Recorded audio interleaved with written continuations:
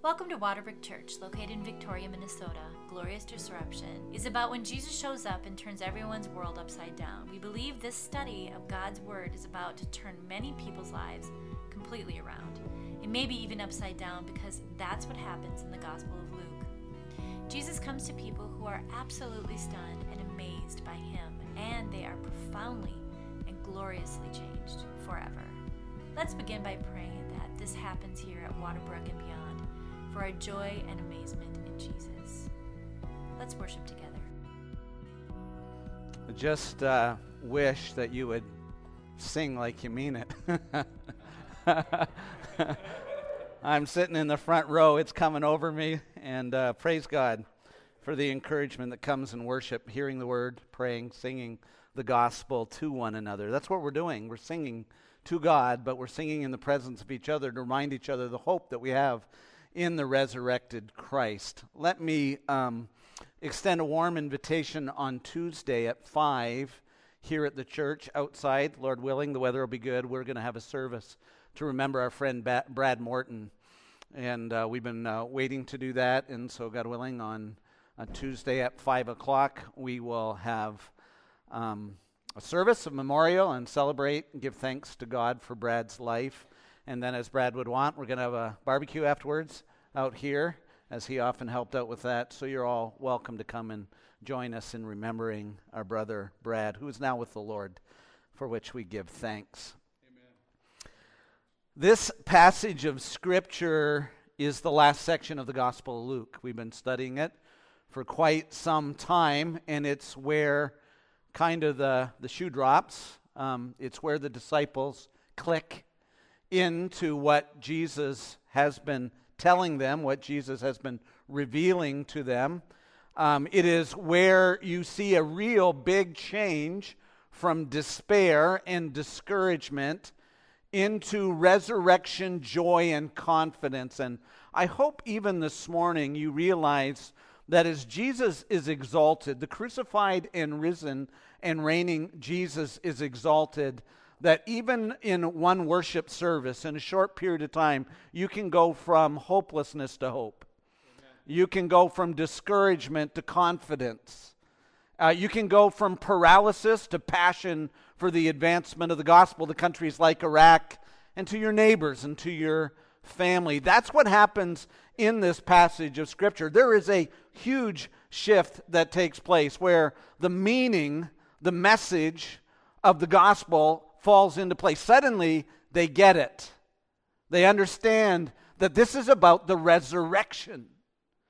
This is about Christ conquering sin, conquering death, and Jesus reigning for all eternity, and the shift of human history changes with this.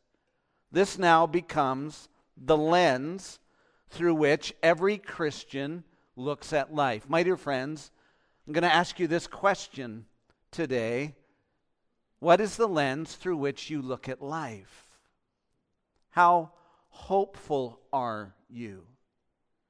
How confident are you? How does the fact that Jesus rose from the dead shape the way that you look at life, ministry, and mission in this world? How does it change? Can I ask you the question today?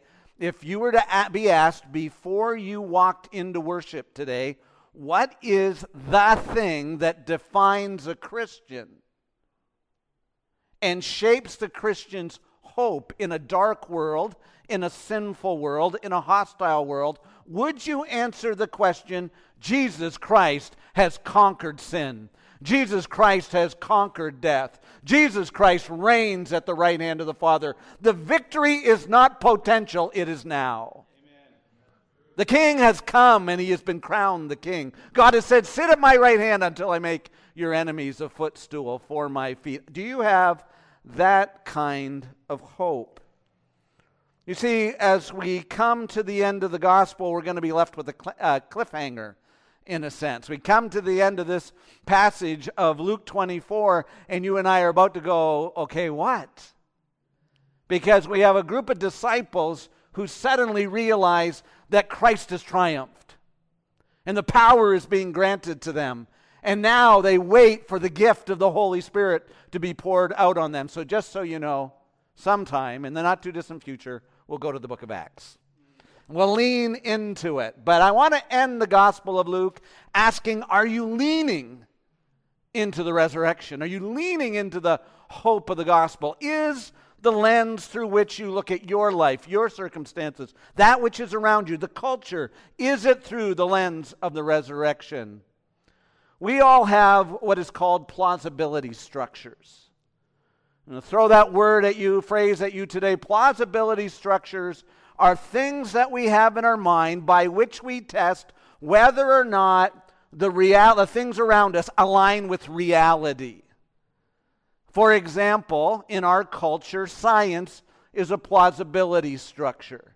We ask the question, does what we believe align with evidence? Does it align with experimentation? Is it reproducible?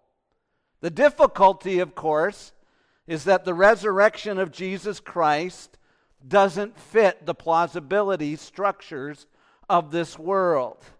The resurrection of Jesus Christ swallows up the plausibility structures. The resurrection of Jesus Christ recalibrates everything. This reality defines all other realities. So Paul will write in 1 Corinthians 15, verses 54 to 57, death is swallowed up in victory. O death, where is your victory? O death, where is your sting? The sting of death is sin. The power of sin is the law. But thanks be to God, who gives us the victory through our Lord Jesus Christ. My dear friends, Christ has given us the victory over sin and over death and over the law. Leslie Newbegin, in his book, The Gospel in a Pluralist Society, says, it is obvious that the story of the empty tomb cannot be fitted into our contemporary worldview, or indeed into any worldview except one of which it is the starting point.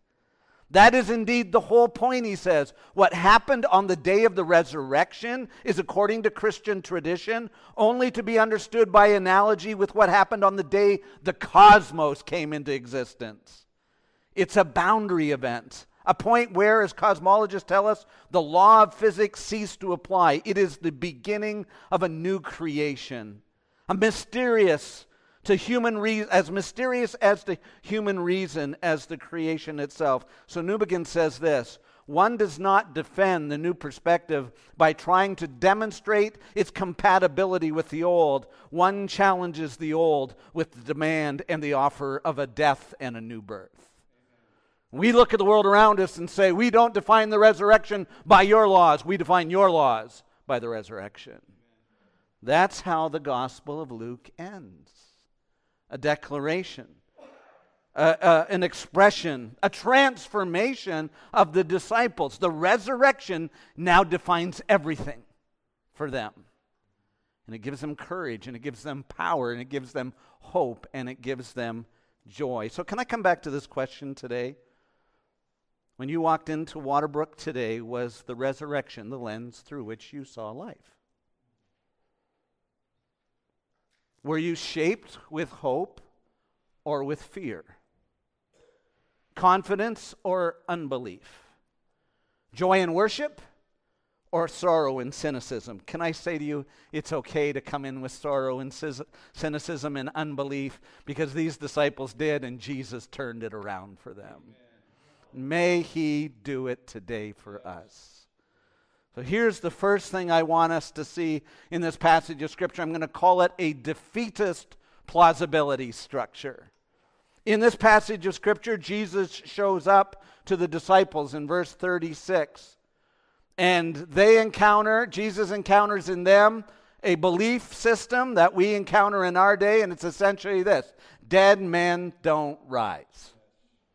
That's what he encountered. Listen to what Luke writes in verse, and as he was talking about these things, Jesus stood among them and said to them, peace to you.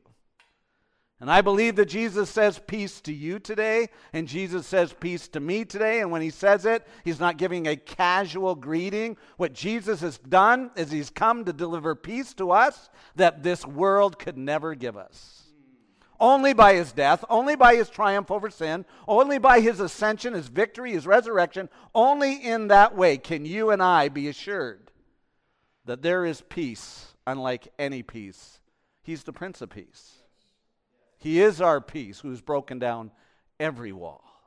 That's who Jesus is. He comes and he announces peace bodily standing in front of the disciples. And look at the reaction that's described here. He said, peace to them, verse 37, but they were startled and frightened, and they thought they had saw a spirit.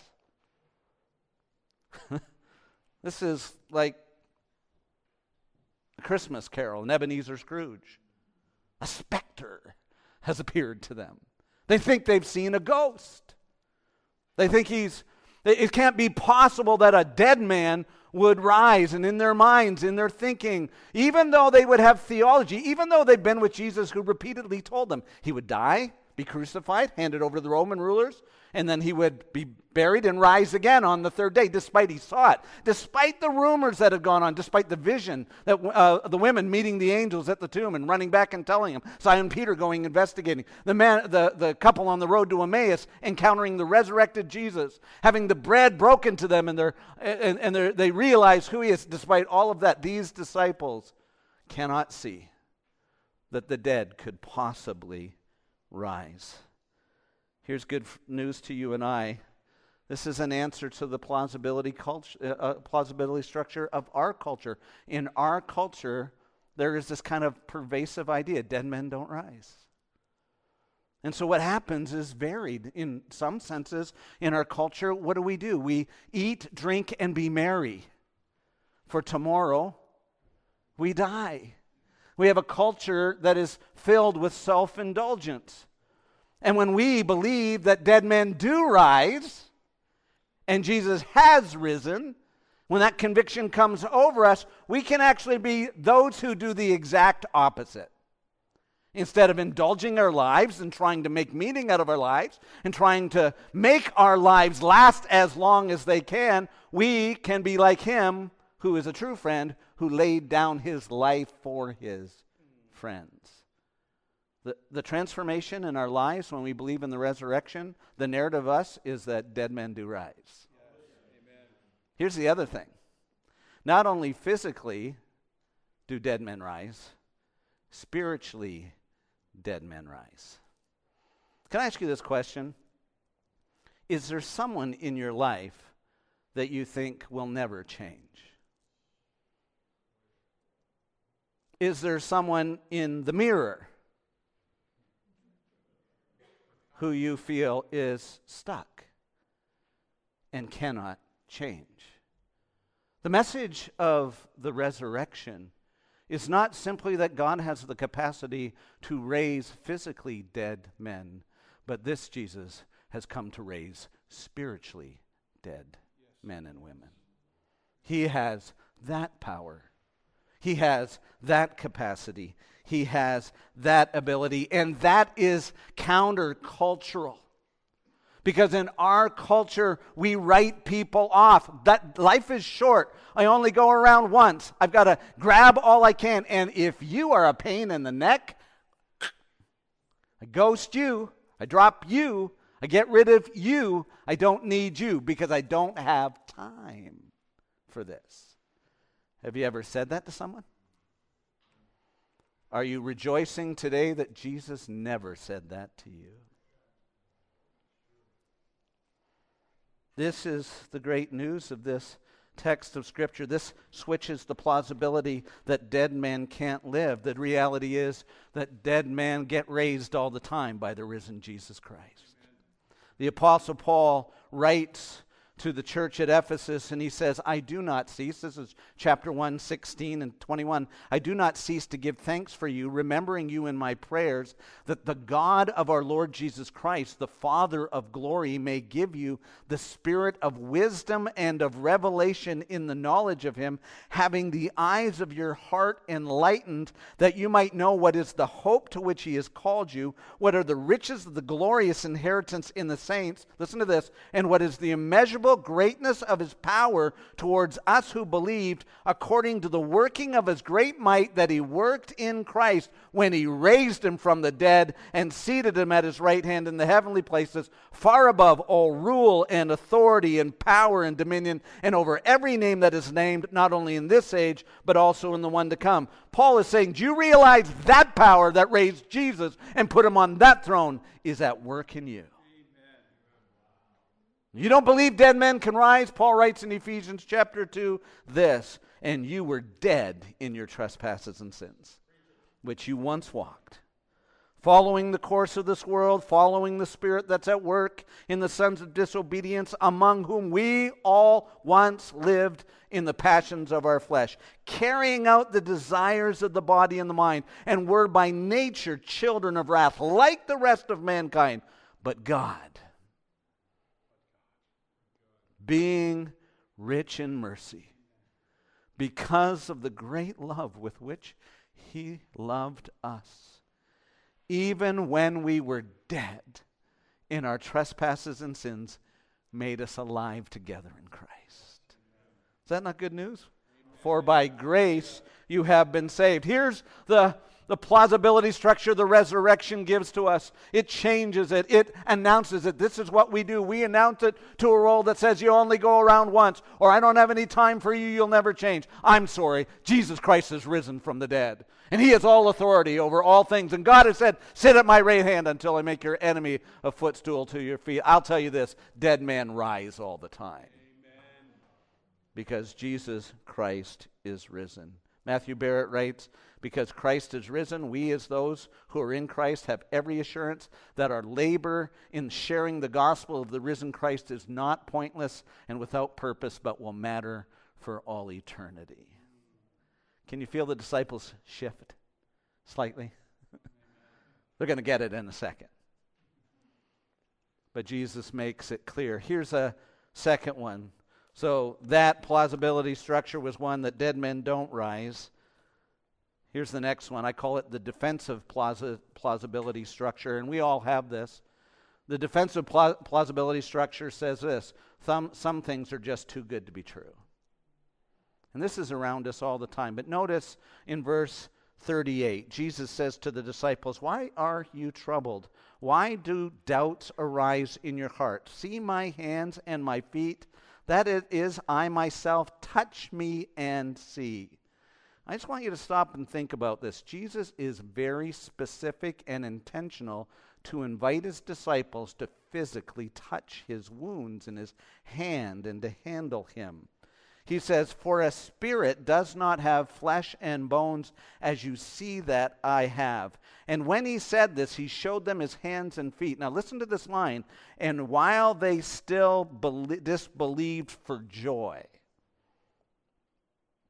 That's a really interesting line. And we're marveling. See, in the first passage, they disbelieved and they had fear.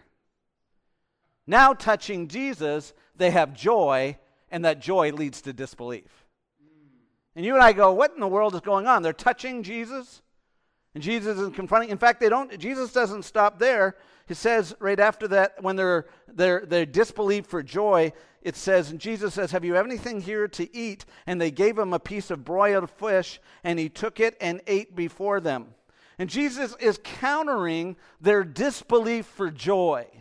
And I'll tell you this, we all have it. At some point in time, we're tempted to hope. We're tempted to rejoice. Maybe it's as he says, but then we disbelieve. Because we don't want to what? We don't want to be disappointed again. We don't want to be sucked in again. You see, one of the plausibility structures that I believe has pervaded our culture is that of hopelessness. In our structure, in our culture, one of the most reasonable things you can be is hopeless. Several years ago, before he died, Stephen Hawking predicted that the Earth would eventually become an overheated fireball planet. And the best advice he could give at the end of his life is that we should move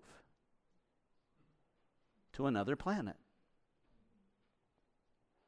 So Elon Musk and others have been using their billions of dollars to try to go to another planet. Now, let me just say this as an aside. One of my hopes in heaven is to travel to other planets. That's a real hope of mine, because I love being outdoors and I love exploring, and I think that'll be there. I think we'll be able to go to other planets, but that's not theology that you can rely on, so who cares? But here's Elon Musk. He says, either we spread Earth to other planets or we risk going extinct. An extinct event is inevitable, and we're increasingly doing ourselves in. And so you get this cultural tug-of-war going on. There's some people who are trying everything they can to save the planet. And I want to say this, that's not a problem, because this planet matters to God. And God is going to save this planet. Amen. He is going to make all things what? New. That's going to happen. So we are stewards of this planet, and we're called to deal with it. That's not a problem that we have, but there's a lot of other people who are abandoning hope in this planet and kind of saying, forget all of this, and we kind of turn the other way and flee. And so you constantly get this narrative all the time of the hopelessness of the world, the catastrophic environmental thing, the catastrophic political environment, and all of these things. But the resurrection of Jesus, touch my hands, touch my side, feel my wounds, is an announcement to us. Not only is Jesus going to be himself physically resurrected, but we will be physically resurrected, and this earth, he will be the firstborn of all creation. He will make all things new. Amen. Friends, that's an announcement we have to make as the people of God. Yes. We have this great, glorious announcement that Christ is going to make everything new. Leslie Newbegin, again, to quote him, says, this is the whole point, accepted in faith. It becomes the starting point for a whole new way of understanding our human experience, a way which, in the long run, makes more sense of human experience as a whole than does the reigning plausibility structure. That the crucified Christ was raised from death to be the first fruit of creation is, in the proper sense, dogma. It is something given, offered for acceptance in faith, providing the starting point for a new way of understanding, which, instead of being finally defined by the impassable boundary of death, our personal deaths and the final death of the cosmos, moves us from death outward to an open world of infinite possibilities, beckoning us into fresh regions of what? Joy. Christian, that's why the resurrection is to affect you. Amen. It changes the meaning of everything, the hope of everything. We live in a culture that's just every day is death. Every day is pessimism. Every day is despair. You want to get depressed? Just go on Twitter. Just watch the news. Just do it for 2 days. My advice is don't. Right? Because the world has lost hope. And the ground for our hope is not cross your fingers and move yourself philosophically into fairyland where some pixie dust is going to come down and make all things new. There was a bodily resurrected Jesus. And they touched his side and they felt his hands.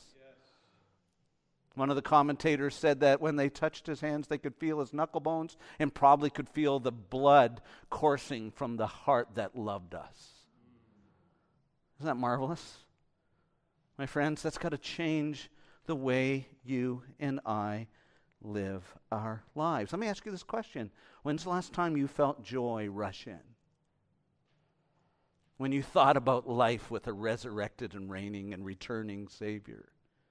Have you felt joy rush in and faith run out at the same time because you're afraid of disappointment? Don't you feel this? They disbelieved for joy. I've done that many times. Can it be? Am I just going to get disappointed again? Will this be? The physical bodily resurrection is a declaration by God. It will be as I have said. It will be so. Will you dare to hope? Let me ask you, is this the main lens by which you look at life? The resurrection of Jesus. Well, finally, in this passage of Scripture, I want to show you what I'm going to call the gospel plausibility structure. Jesus rose from the dead and will raise others from all the nations, and his kingdom will be everlasting. Look at verse 44. He said, "These are my words that I spoke to you while I was with you, that everything written about me in the law of Moses and the prophets and the Psalms must be fulfilled." Then he opened their minds to understand the scriptures. Let me just stop there. Look at that verse. Because until Christ opens your minds, you will hold on to every other plausibility structure. But Christ opened up their minds. He took them back. And when he took them back, he showed them the grand narrative of the gospel, which wasn't simply that the Son of Man, like he had done before, had to die and rise again. What he actually said was the Son of Man had to die, rise again, and then the gospel of repentance and faith would be preached to all nations, to the ends of the earth. See what he says there? Beginning from Jerusalem. And he says, "You are witnesses of these things, and behold, I am sending the promise of my Father upon you, but stay in the city until you're clothed with power and on high." He opens up their eyes and he tells them there is a glorious narrative. This world will be my world. Yes. The nations will belong to me. That's why I love singing in Hebrew and Portuguese and Italian and Spanish. As we sing together as a people of God, we're anticipating that day when the gospel goes to all the nations. That's how it's going, folks. That's why he died and rose again. That's the narrative that's got to shape our lives. Jesus opened their minds to see this. And so he goes back into the Old Testament. He quotes from Isaiah chapter 53, I'm sure, and he tells them that it pleased God to bruise him.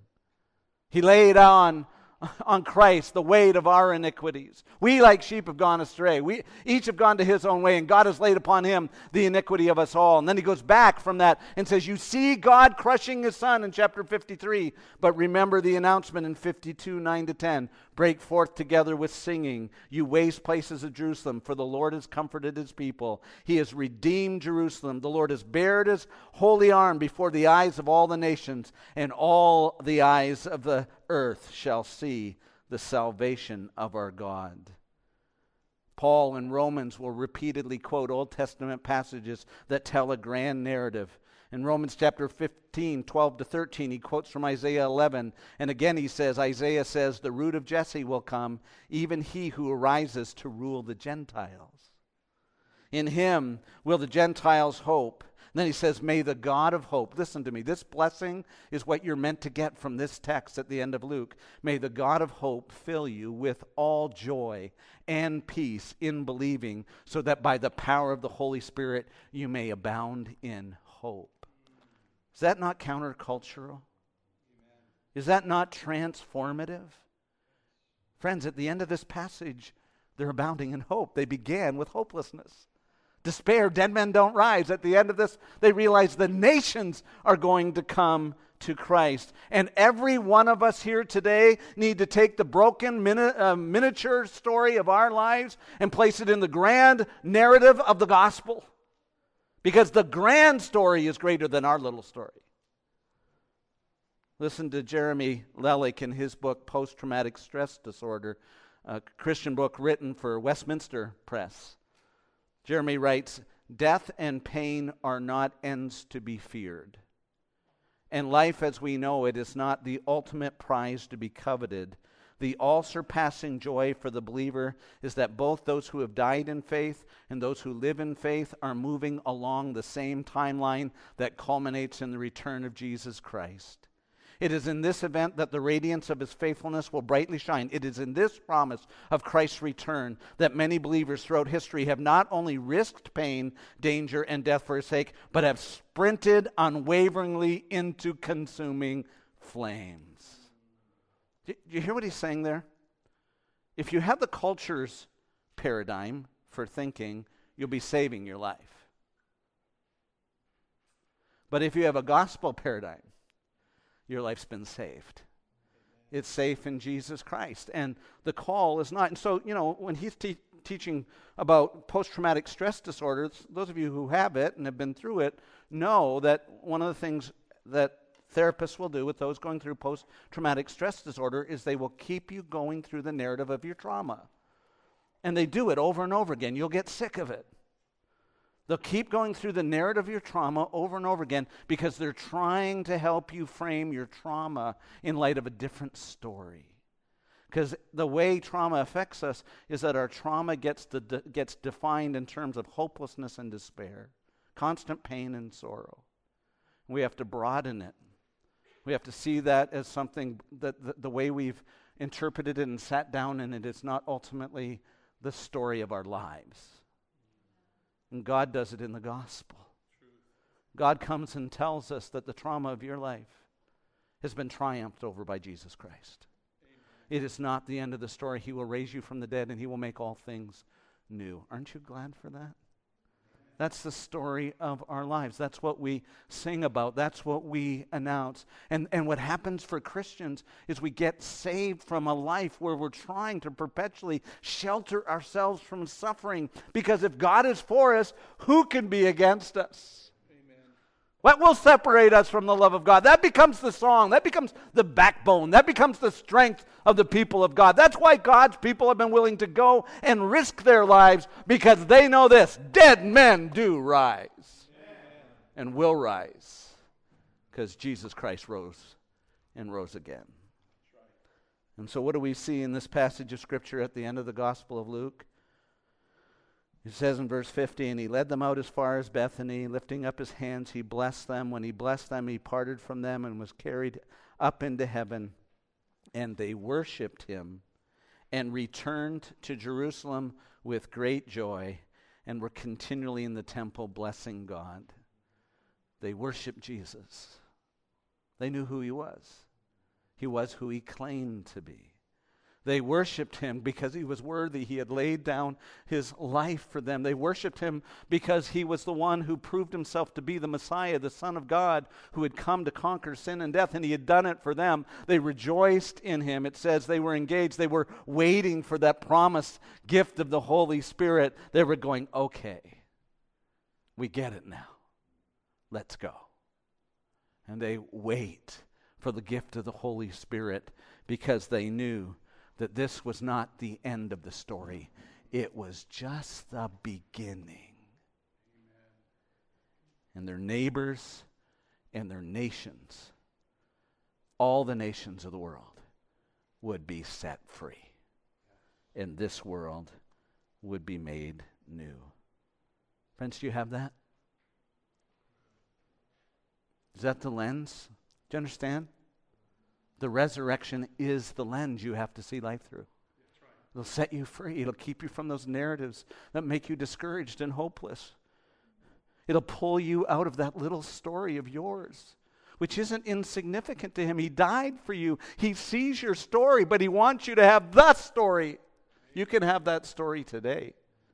You can come in and surrender to him, and he promises that you won't regret it.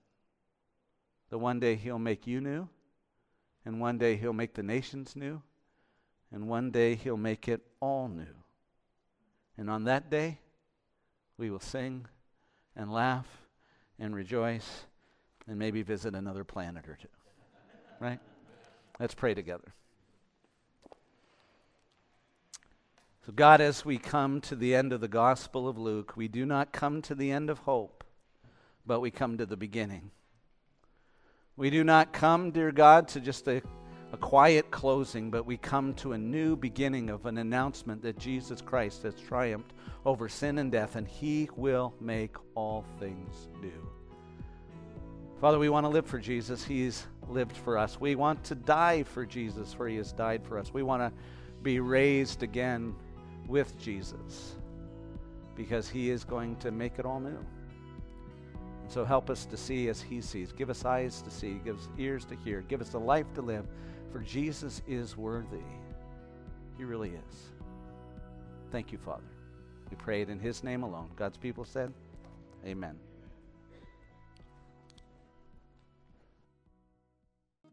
Thank you for joining us today. We hope you were able to seek, savor, and share the all-surpassing worth of Jesus Christ. If you'd like to find out more about our church, submit a prayer request, watch previous sermons, go to www.waterbrook.church. Have a blessed week.